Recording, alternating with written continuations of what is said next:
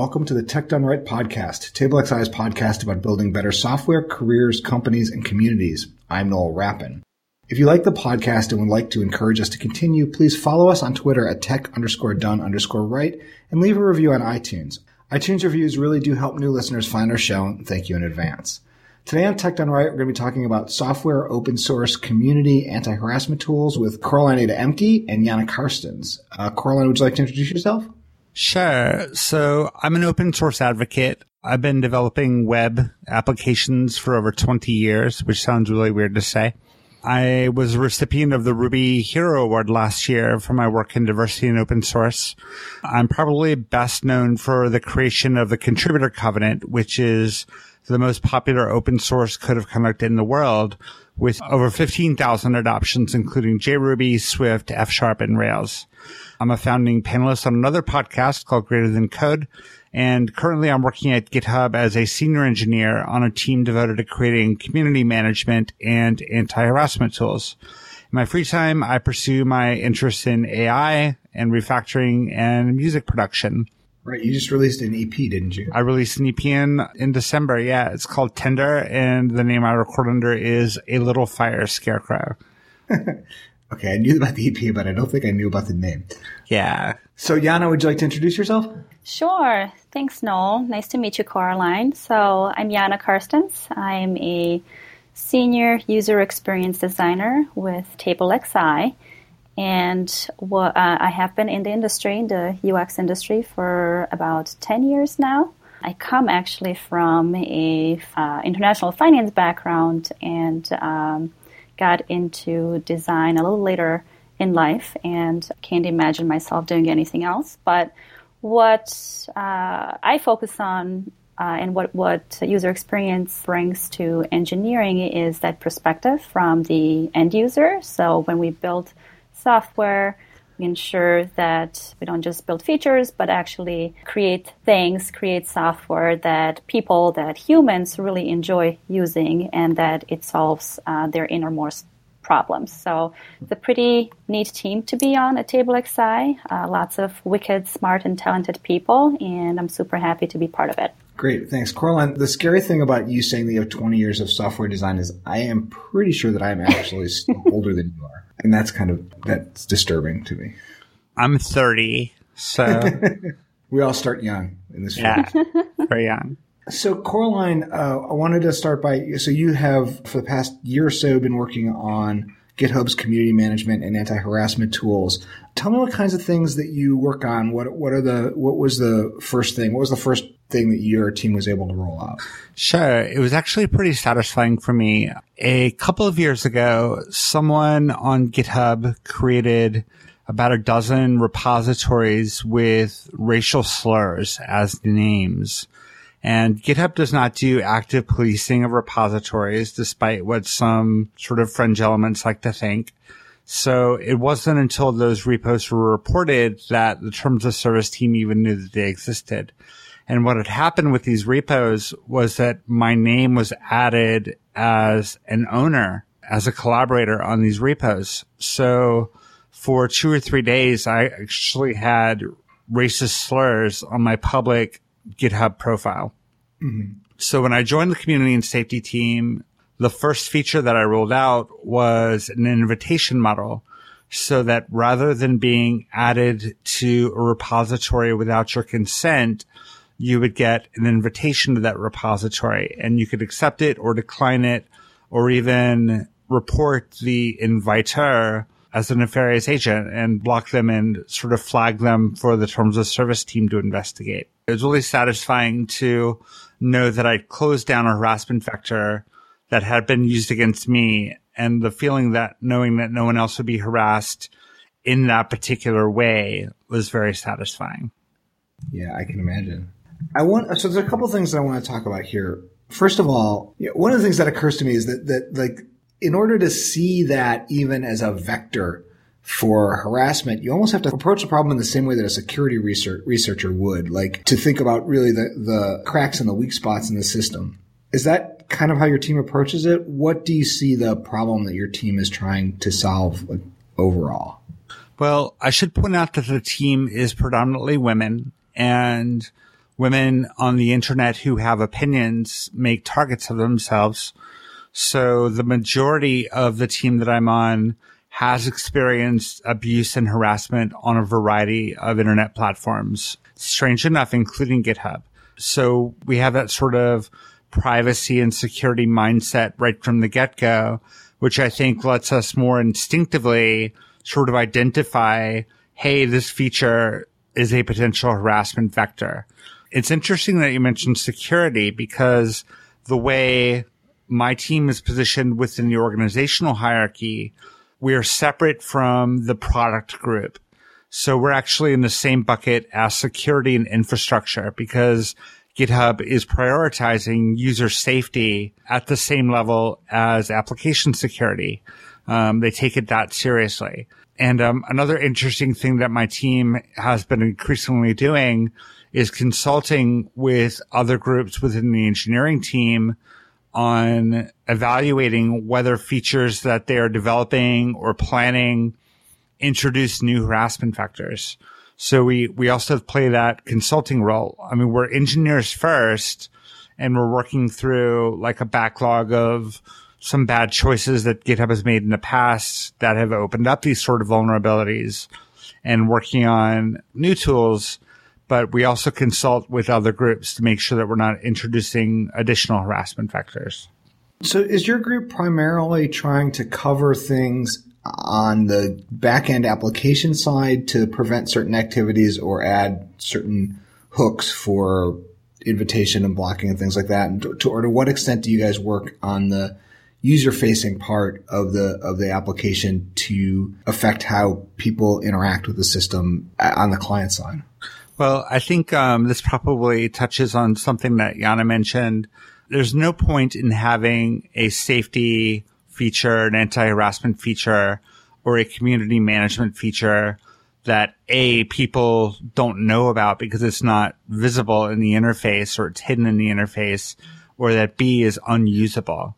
So we actually have a dedicated UI UX person on our team who is always involved early on in feature development and then throughout the engineering process of actually rolling the feature out to make sure that what we're building is going to be of maximum utility to our end users. So Yana, maybe you can comment on what kinds of things that you would try and do in that situation to improve the user experience. How would you approach this as a design problem? You know, what sort of issues would you be concerned with in terms of the user experience part of this? How I would approach it, and now listening to you, Coraline, and by the way, what a horrific experience this must have been for you. I'm completely shocked that that's even like happening. But knowing that it is happening and it is a huge problem, like how would I try and tackle this? So as somebody who's an outsider looking in, so if I was, let's say, hired on this project to help you and your folks solve this problem, I really would like to, A, expose myself to the problem myself. Okay, what does it really feel like to experience this? I'm not on GitHub as much as most of the developers are. I am part of other social media platforms, but I don't contribute as much and I don't expose myself enough out there to actually be the recipient of this kind of harassment. So I honestly don't know what it actually feels like to be so readily exposed to this. So I really would like to put myself into that spot to really understand what it's like, first of all. So having that hands-on experience from like a first-person perspective would really be key for me to before any solutioning of any type really happens. Also, talking to people who have been, doing interviews and really surrounding myself with people who have been exposed to harassment, and when did it occur? Like, what impact does it really have on that person? Because right off the bat, I know for a fact we all have different tolerances for any type of harassment. So what impacts you, Noel and Coraline, in a negative way may have even more of an impact on me, for example. So I really would like to understand like what impact and like in what ends of the spectrum are we really dealing with. But then also, like, where, as we're using GitHub, for example, like, where are all of the opportunities where harassment can occur? Is it in comments? Is it, like you said, Coraline, where somebody created a depository and added you as a collaborator? Like, what are all of the gaps in the system? Where are all of the touch points in the system where something like this may happen, and really start working backwards from that point? But also going back to understanding the user, it's one thing to put myself in that situation, but also understanding like all these different perspectives and what is it that you personally, Coraline, would want to see? What would Noel want to see in that situation? So really getting myself surrounded with people who can give me different perspectives on the impact it has on them. And also, what are some ideas, like once you're in a situation, a lot of times we need to experience something really to come up with solutions for something versus, just thinking of it. So really putting myself into that user's perspective would really be step one before we move to anything else. So my team does mini summits twice a year where everyone on the team travels to a city where none of us work. And we get an Airbnb and we spend 3 or 5 days sort of ideating about what we want to do.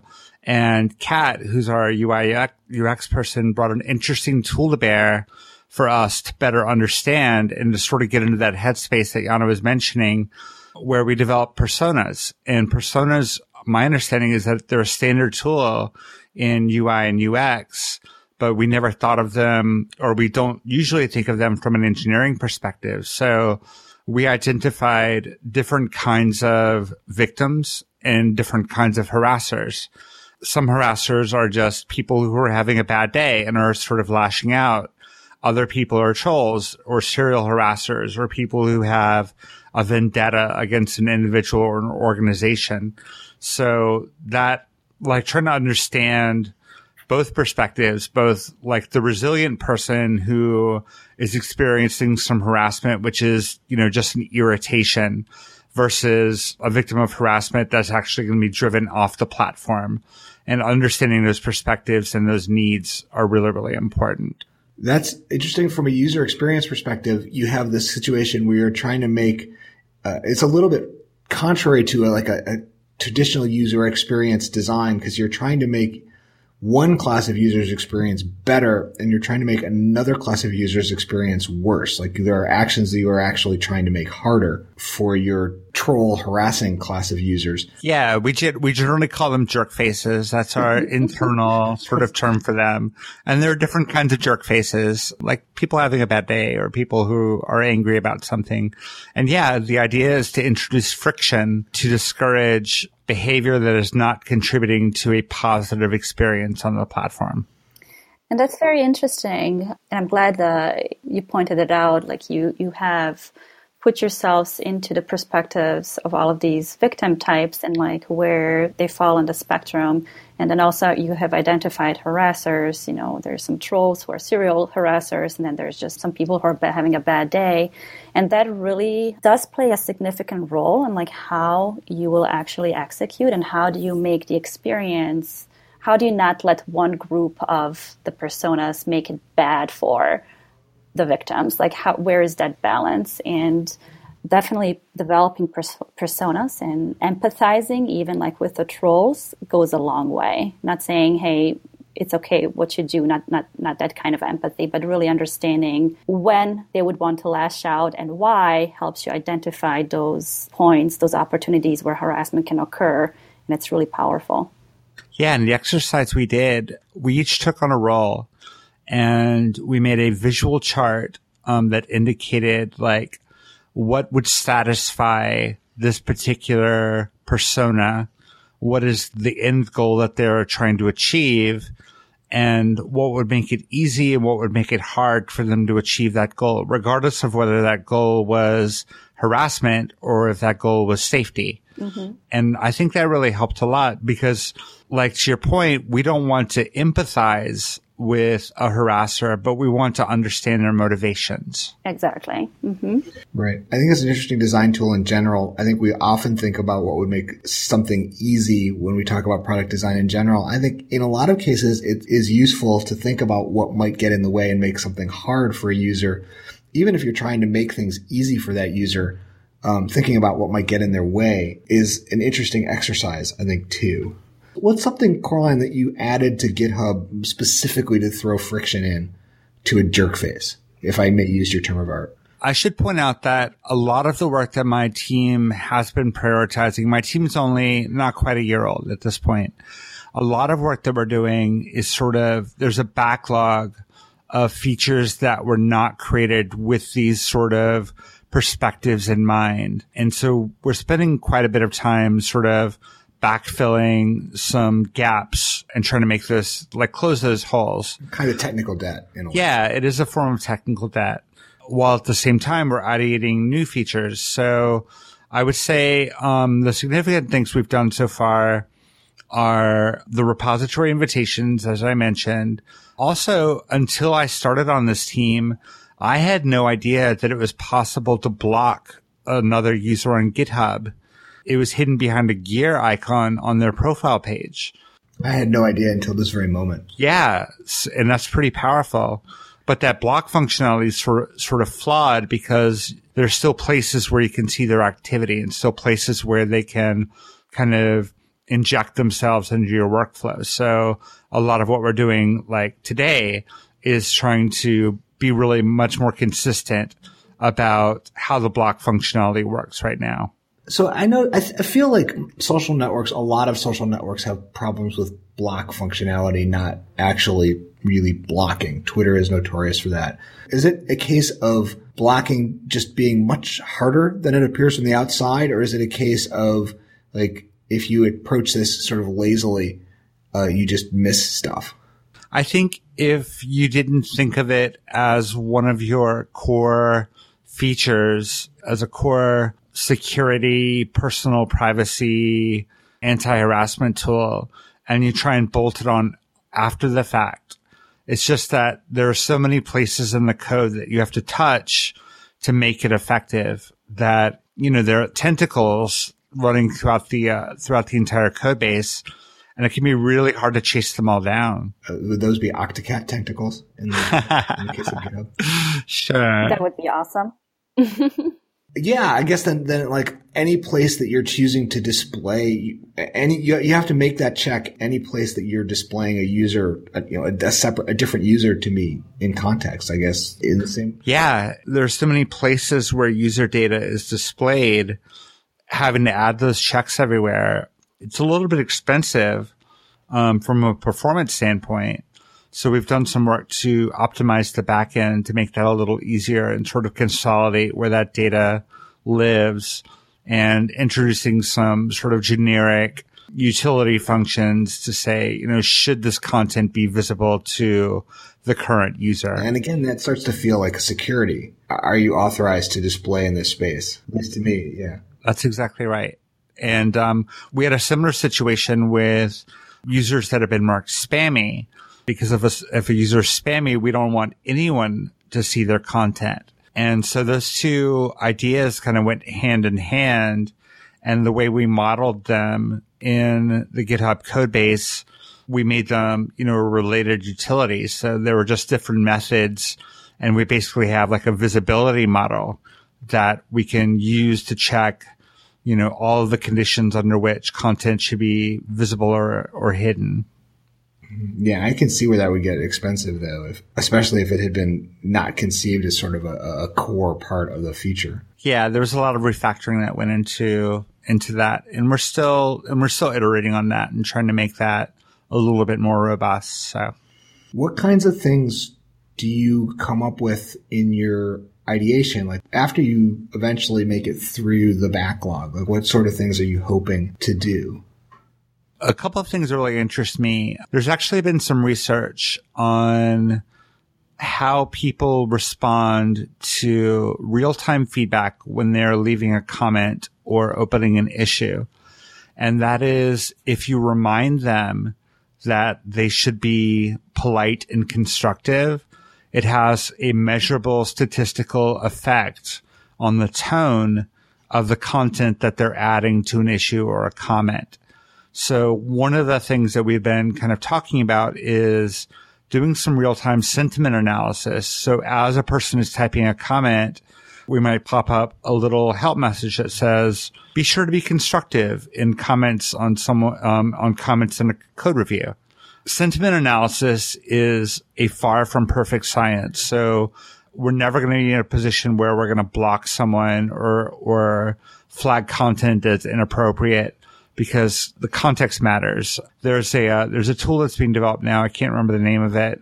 It's a library for doing sentiment analysis. And, we were testing it out with various comments.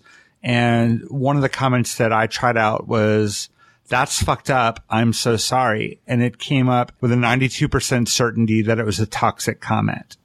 So, context is everything, and these automated systems are far from perfect. So we want to, we're considering using something like that just to show a gentle reminder and not stop someone from making a comment, but rather, give them a gentle nudge to say, you might want to think twice about what you're writing. I remember way the heck long time ago, probably 20 years ago, Eudora, which at the time was the Mac email client in the System 7 era, had a feature where it would, in the corner of your email composition box, chili peppers would show up. As it was doing a pretty primitive form of sentiment analysis, but as it decided that your rhetoric was getting more heated, you would get more chili peppers. And it was that kind of same thing. It was just sort of a subtle reminder that, hey, this may not be a professional email. Yeah, and those things are surprisingly effective. I was kind of skeptical, but some research was brought to my attention, and apparently that does have an impact. And that's, not trivial to implement, but it could have a really net positive effect on community interactions, right? I've definitely worked on sites that have tried to do this, that they try to block comments or things like that because they're trying to get a certain kind of language or something like that. And there will be the text file that has the list of all the words that are forbidden. Yeah. Which is A, really fun to see what people have decided to put in there, and B, never quite works the way you want. It's always overblocking or underblocking. Yeah, and so much of that is contextual. A lot of internet filtering software that is used in schools or that parents impose on their children can prevent access to things like, sex education websites because certain terms are used in a different context. And block lists are not contextual. Going down the rabbit hole of content filtering software in a school situation, I can just scream about that for a really long time. Yeah, definitely. Super heavily. And Coraline, are you tools that are testing for context or reminding people as they're commenting to be polite and constructive, is that a possible solution for the bad day kind of a harasser? That's the hope. That's more targeting that kind of person. And it's not really introducing friction so much as a nudge in the right direction, right? Our product manager actually came up with a little diagram that's really interesting and sort of informs what we do. So it's a line with arrows on both sides.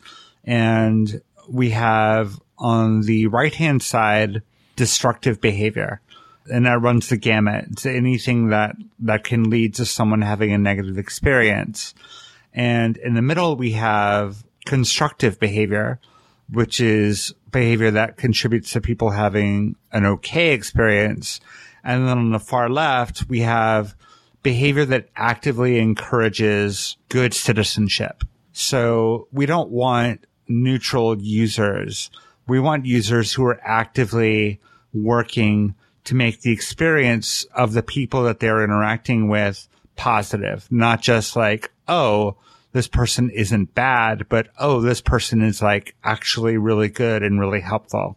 So I would think that to block or to identify somebody as a troll, for example, that requires some more in-depth analysis. Or actually, I'm really curious if you were able thus far to identify the different type of harassers and what actions you take to discourage and encourage the bad day harasser to become more positive and completely discourage or block a troll.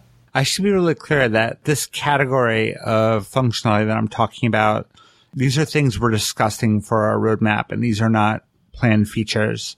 And we have not done the hard work of designing exactly how they're going to work yet. These are ideas that we want to get to once we work through the backlog. This is Hack Week at GitHub. And during Hack Week, you can work on anything related to the platform, like any kind of unusual idea that you have or unique idea that you have that would improve the platform. And one of the things that I'm really interested in, because I've done some machine learning and some predictive analytics, is currently we're very responsive. When someone reports abuse or reports a repo as spammy, that kicks in activity on our terms of service team to do an investigation. I would love to see us get to the point where we can identify when networks of bad actors are organizing, or when a repository is being dogpiled with comments on an issue by zero-day accounts, so that we can be more proactive in preventing abuse. So I'm really hoping that we're able to move to that sort of direction in the future. But I think one of the key things is it's very hard to predict what someone's going to do. We do have information on, we have audit logs, so we can see this person's been reported for spam 3 times, or this person has violated terms of service in the past. And I would love to see us be able to use that kind of information to sort of proactively engage teams that can investigate, is something bad happening on GitHub, and do we need to take preventative action? I'm afraid that I kind of know the answer to this question already, but have you been able to discuss this with people who work at other kinds of social platforms to sort of share experiences, share techniques? Is there any kind of network of people working on this on different tools that are sharing information? Up until January, the answer would be no. The teams that do the kind of work that the community and safety team at GitHub do are very tight-lipped about the work they're doing. So consider Twitter, which has never gotten security and anti-harassment right. They're a terrible platform for a lot of reasons, but they're also an essential part of the social media landscape. And they're definitely a system that was not designed with security and anti-harassment in mind. But there are some very smart, very capable, and very dedicated people at Twitter who are working to fix those problems. The thing is, people who do that kind of work for political reasons can't really talk about what they're doing and what they're trying, because anything that they say in public could be used as ammunition against the company, right? If they're struggling to interact with the product group in such a way that, new features aren't being developed that are abuse vectors, and they can't talk about that struggle.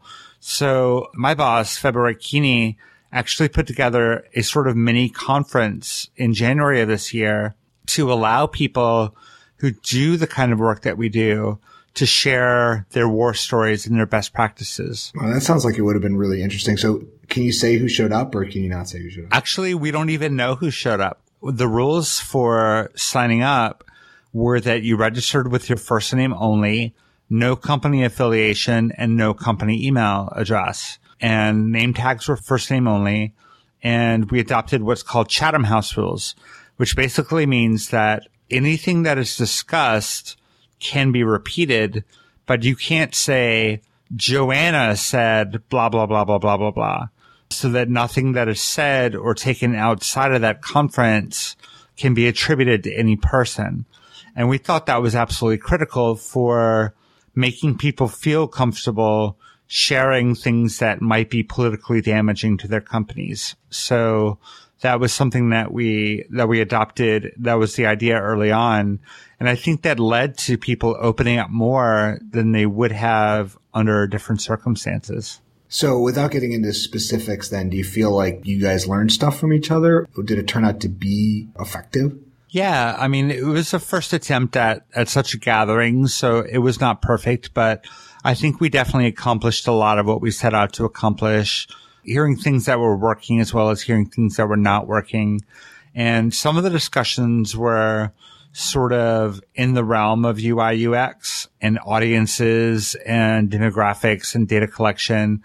Some of them too are about architecture. One of the companies, and I, again, don't know which company it was, they have a service-based architecture, and they actually had a central service that everything went through to scan for harmful or harassing content. So it was relatively easy as a development team ramped up a new feature or a new service to integrate with that and use that as a filtering mechanism, which from an architecture perspective, is like a really great idea. And I think that was pretty inspiring. So that's what happens when you build that tool in from the beginning.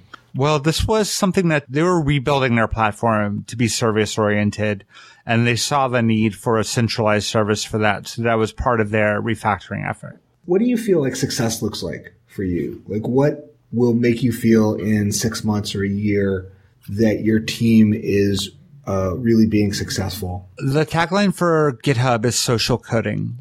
And I think in the past, a lot of the emphasis has been on the coding part and not so much on the social part. So I do want to point out that my team is the community and safety team. So we're not solely focused on anti-harassment features.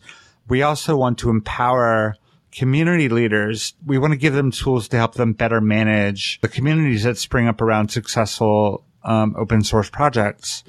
So a lot of the work that we're doing, or that we're going to be doing, is giving them more tools for dealing with situations that arise in the day-to-day management of their communities. Like, for example, let's say you have a repository and there's an argument going on in an issue, and for some reason it is like triggering political reactions from people. One thing that we've seen happen is the creation of 0-day accounts. So someone creating an anonymous account simply to make a comment that cannot be traced back to them. So one way that we could help a project owner sort of manage that would be to say, okay, for the next 24 hours, I'm not going to allow posts from 0-day accounts.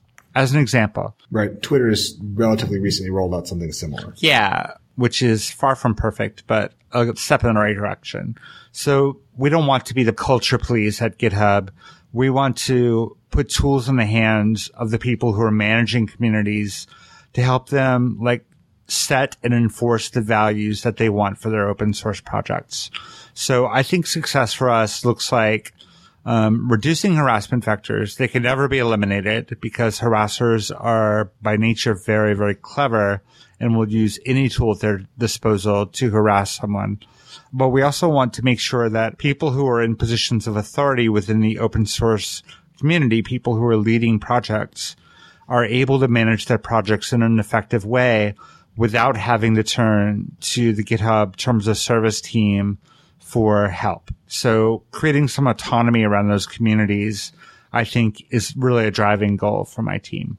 So, and I understand the ideating on some of these new developments, and your team is pretty new. You have to go through the existing backlog before any feature enhancements or new features can be introduced. But have you tested or ideated at all around enabling the victims or potential victims to mute certain words so they don't see them in the comments maybe, or that they don't show up? Have you at least tested or iterated on any solutions just yet? Not at a user-specific level, no. We have some discussions happening now around visibility of comments and flagging comments and making that more of a distributed sort of effort. But we haven't really looked at anything at the individual user level besides blocking. Okay. One thing that just came to mind just as I'm listening to you talk and as my brain is churning around ideas, but if there was some kind of a smart tagging feature that, let's say somebody says a bad word, and that person has been identified as a serial harasser, let's say, that person would immediately get a response, like a GIF of a cat or something that's like, hey, you sound like you need a hug. You sound really bad. It looks like you're going to post something really bad. Here's a hug. Let's not do that. I just have all of these different ideas in my mind on how to make it not necessarily fun, but how do you infuse it with that extra level of humanity? But it's something for down the road when your team is a little bigger and you can come up with some fun ways to fight this in a very positive way. Yeah, and we want the experience to be positive. We don't want to drive anyone away from the platform. We want to make the platform useful and productive for everyone. And that includes people who are bad actors. We don't want them taking their bad behavior to a competitor. We want to, sort of demonstrate to them that there are other ways and help them reform and help them become at first, neutral contributors and eventually people who are acting for the betterment of the platform as a whole. So you're trying to handle behavior and not people. Yeah, exactly. And I think that a lot of other companies are dealing with it from the people perspective. So there's the ban hammer, there's the timeout, there are things like that. And we're much more focused on the behavior because you can never hope to understand through software, at least I don't think so, who a person is. All you can react to is what they do. Do you have any resources or things for people to be able to take away to help bring these kinds of tools to their own projects? You may not be developing Twitter or GitHub, but if you're developing a project where users interact, you have a potential for bad actors. Do you have any sources for people who want to look at this from your perspective and bring that to their projects? One of the things that my team is working on is a public document that will provide a checklist for engineers who are maybe not well informed in this space that they can run through to sort of hit some of the low-hanging fruit in terms of considering whether a feature opens up a potential harassment vector. So that's something we're hoping to release this year as a general tool, as a general gift to the software development community, because not every company has the luxury of having a team like ours. And there are teams like ours that are struggling with questions like this. And, my team plays a consulting role in the greater engineering organization, but there's some simple things that every engineer can do and can think about to improve the situation. So that's something that we're talking about. Also, GitHub recently released community guidelines, which include sections on best practices for managing open source communities. So there's a lot of good material in there in terms of, encouraging positive interactions and modeling the sort of behavior that you want participants to engage in. So, we are trying to expand beyond the scope of just interactions on GitHub and be good citizens in the tech industry and sort of share those resources and share that knowledge. What an amazing opportunity to really create something that can serve as a model to other corporations, because usually something drastic like this happens and then a really talented team comes up with a solution that ends up getting used and reused and iterated on in other industries and in other companies. So I can already tell this is going to yield amazing results, not just for other companies, but just generally for social good. That's the hope. Yeah. So I do have some recommendations. So how to create personas when you think about creating personas. So there is a book. So at TableXI, we do lead user experience because we are an agile team. And a book called Lean UX by Jeff Guthelp is something I would recommend. He actually does have a section in there around creating lean personas. If you're interested in learning or reading a little bit more in depth on persona creation, there are some amazing articles that are shared by UX designers on Smashing Magazine. If you just look up the tag persona, there's going to be a slew of articles that are pretty high quality. UX Booth is a blog that I frequent along with UX Mastery. Those two blogs are my go-to blogs when I need to brush up on a new technique or want to learn about new methods or even go to the basics about the methods that I have learned in the past.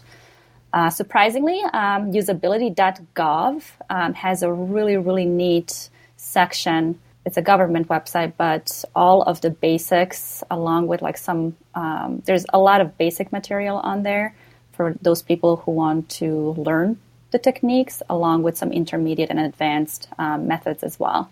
Great, thanks. I think that's all the time we have right now. Thanks to Coraline and Yana for being on the podcast. Tech Done Right is a production of TableXI and is hosted by me, Noel Rappin. You can find TableXI on Twitter at TableXI and me on Twitter at Noel Rapp. The podcast is edited by Mandy Moore. You can reach her on Twitter at DevReps. Tech Done Right can be found at techdoneright.io or downloaded via iTunes or wherever you get your podcasts. You can send us feedback or ideas on Twitter at tech_done_right. Coraline, if people want to reach you, what's the best way? Reach out to me on Twitter. I'm at Coraline Ada, and you can learn more about the sort of things that I'm engaging in at where.coraline.codes. And Yana, if people want to talk to you more, where can they reach you? You are welcome to reach me on Twitter at Yana Carstens. Thank you. TableXI is a UX design and software development company in Chicago with a 15-year history of building websites, mobile applications, and custom digital experiences. You can find us at tablexi.com, where you can learn more about working with us or working for us. And we'll be back in a couple of weeks with the next episode of Tech Done Right. Thanks, Coraline, and thanks, Yana.